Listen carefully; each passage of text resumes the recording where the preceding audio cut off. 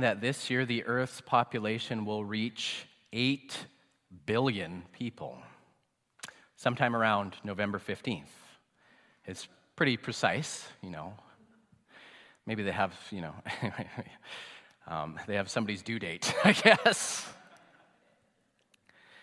And in response, the UN Secretary General declared that this makes 2022 a, quote, milestone year. This is an occasion, he said, to celebrate our diversity, recognize our common humanity, and marvel at advancements in health that have extended lifespans and dramatically reduced maternal and child mortality rates. So according to the UN Secretary General, 8 billion is a cause for celebration.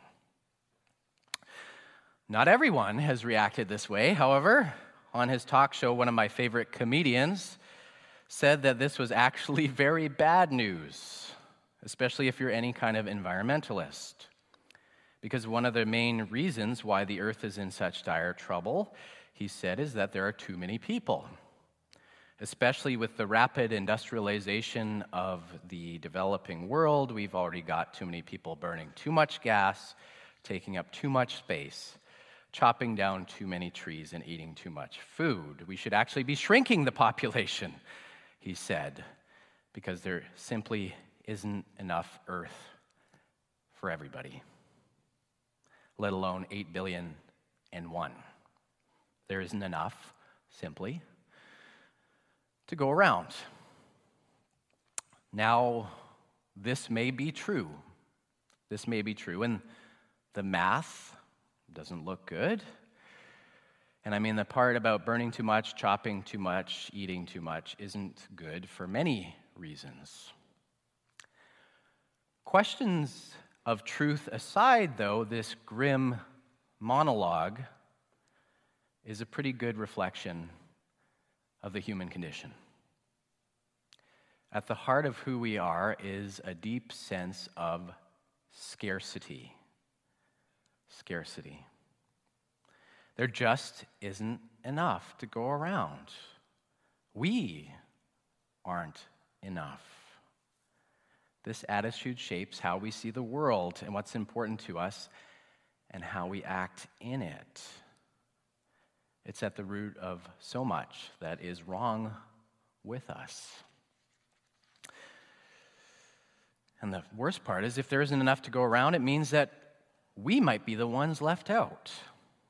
I might not have enough.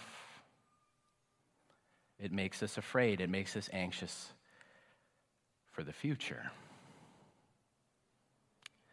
And how do we tame this fear? By doing everything we possibly can to make sure we're not left out, by obtaining some amount of security, by striving for more and more. And for some of us, that more is never actually enough. I can't remember which billionaire said this, but when asked about how much more money would be enough, he just replied, just a little bit more, How much would be enough? Just a little bit more. The pit of fear and anxiety is bottomless, that there's never actually enough to go around.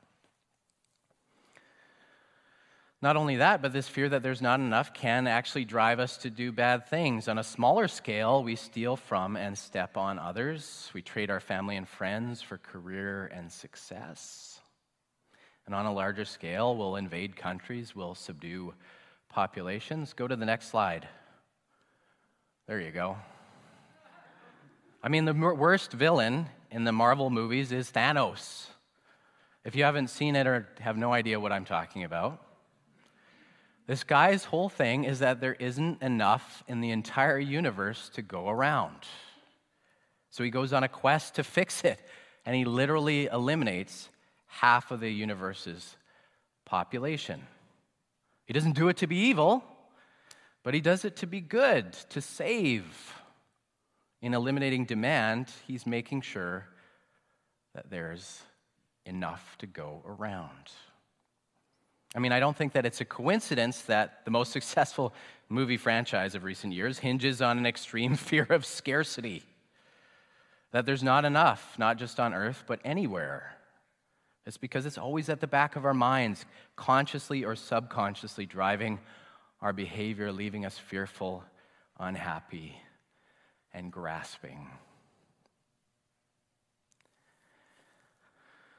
Just because it's embedded in our fallen nature, though, it doesn't mean it's a good way to live. I mean, who likes living like this? It's not an enjoyable way to be in the world. I mean, if you take one of the more extreme atheist or evolutionary views, you might think it's just the way it is and the way it should be. It's not only them, though. It's the way just about all cultures and societies operate by default. God or no God, nature, red tooth and claw, a constant competition for limited goods. For some, it's virtuous. For others, it might not be good, but it's just the way things are. No alternative. There just isn't enough. Might as well get ours while we can. But hey, I haven't got to the Bible yet, have I? So obviously there's some kind of an alternative, isn't there? There is indeed an alternative to this fearful, grasping way of seeing and living in the world. Next slide, please. I'm reminded of the great American writer, Marilynne Robinson, who in an essay from a few years ago wrote the phrase that America is characterized by fear. You might as well insert whatever country or place you live in. America may be especially characterized by fear, but America is characterized by fear, she said. But fear is not a Christian habit of mind. Fear, in general, is not a Christian habit of mind. Fear that there isn't enough is not a habit, a routine, a practice, or tradition for disciples of Jesus Christ. Next slide, please. Sounds good, but why? Why isn't it part of our tradition? Why isn't it a practice for us to be fearful and afraid? Well, Jesus tells us. Today's scripture from Luke's gospel begins with Jesus' reassurance. Do not be afraid, little flock, he says. Do not be afraid, for it is your Father's good pleasure to give you the kingdom. Don't be afraid, it's God's good pleasure to give you the kingdom. Now, what is the kingdom exactly? The kingdom is God's rule, God's dominion over creation. The kingdom is the world set right, healed. The world how it ought to be rather than how it is now. Lions lying down with lambs, every tear wiped away, all things made new. Thy kingdom come, thy will be done, on earth as it is in heaven. Heaven and earth together in an everlasting embrace. That is the kingdom, God's good intention for creation, the destiny of creation. And you know, this kingdom, Jesus says, is ours. It's ours. God isn't holding it back from us. God isn't waiting for us to get our lives in order. God isn't waiting for us to repent, to make amends, to build a perfect world, but it is God's good pleasure to give it to us here and now. It's God's choice, God's joy, God's preference, God's liking, God's wish, God's will, and inclination. You can see I got the thesaurus out for this one. To give us everything we've ever needed or truly desired. Forgiveness, peace, whole life, full life, abundant and eternal life. Everything set right, that deep longing in us for the world that we know that our hearts know is possible. And how do we know that? How do we know that it's God's good pleasure? Well, you know, that's that Sunday school Question: if you don't know what the answer is in Sunday school, what are you supposed to say? Jesus. Yeah, Jesus. Classic John 3:16. God so loved the world that he gave his one and only Son, that everyone who believeth on him would not perish but have eternal life. God gave Christ that the world would not perish.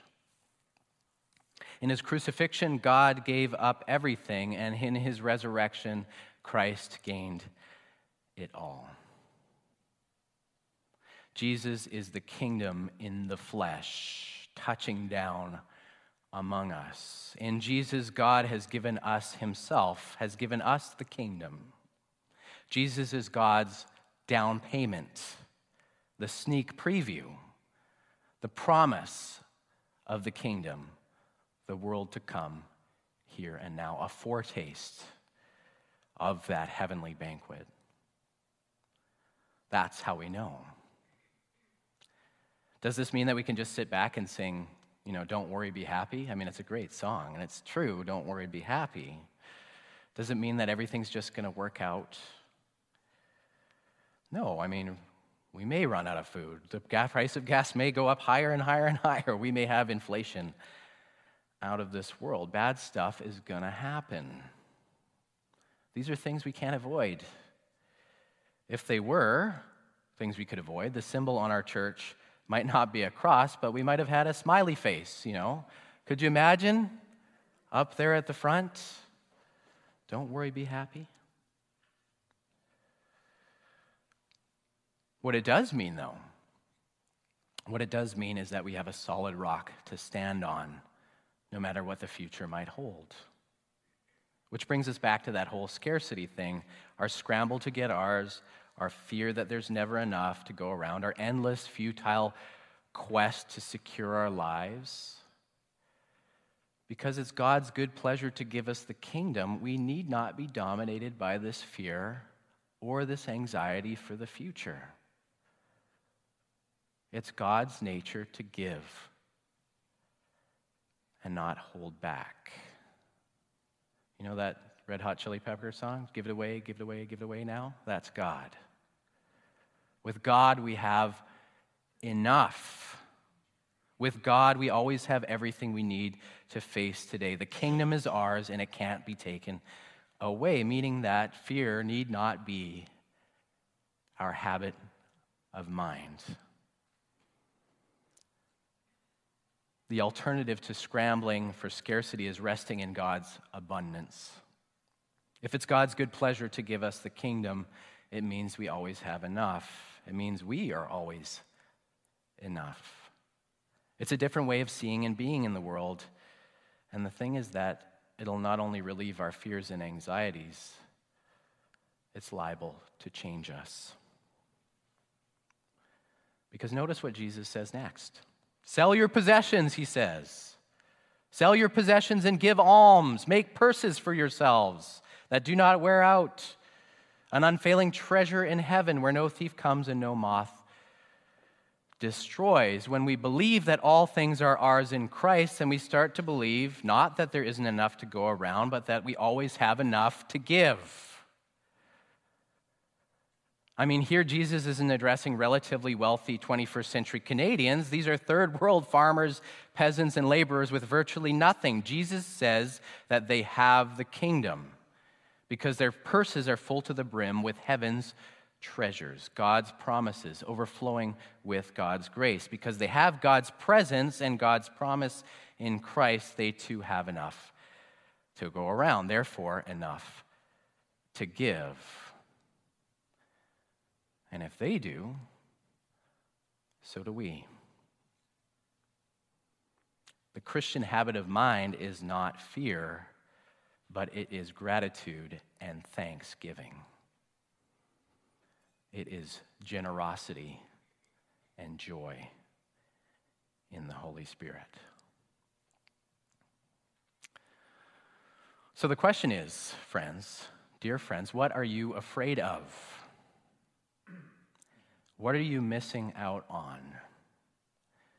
What are you lacking? What are you anxious about losing or not having enough of? What keeps you up at night? What keeps you popping those antacids day after day after day? The bad news is that these things are very real. We've got to face them. But the good news is, little flock, that you need not be afraid of any of them. You need not be afraid because it is the Father's good pleasure to give us, to give you the kingdom. With God, there's always enough to go around. Meaning that you are freed from worrying about yourself in order to give of yourself. Because God's given us everything we need not fear not having anything. The Lord is our shepherd, and we shall not want. And because we need not fear having enough, we're actually free to be generous with whatever we have and whatever we do. Could I get the next slide, please? Or, as the great philosopher and World War II French resistance fighter, Simone Weil, put it, God gave me in order that I may give it back. God gave me in order that I may give it back. It's God's good pleasure to give you the kingdom. And God gave it to you in order that you may give it back. By God's grace, may you and I go and do likewise. Amen.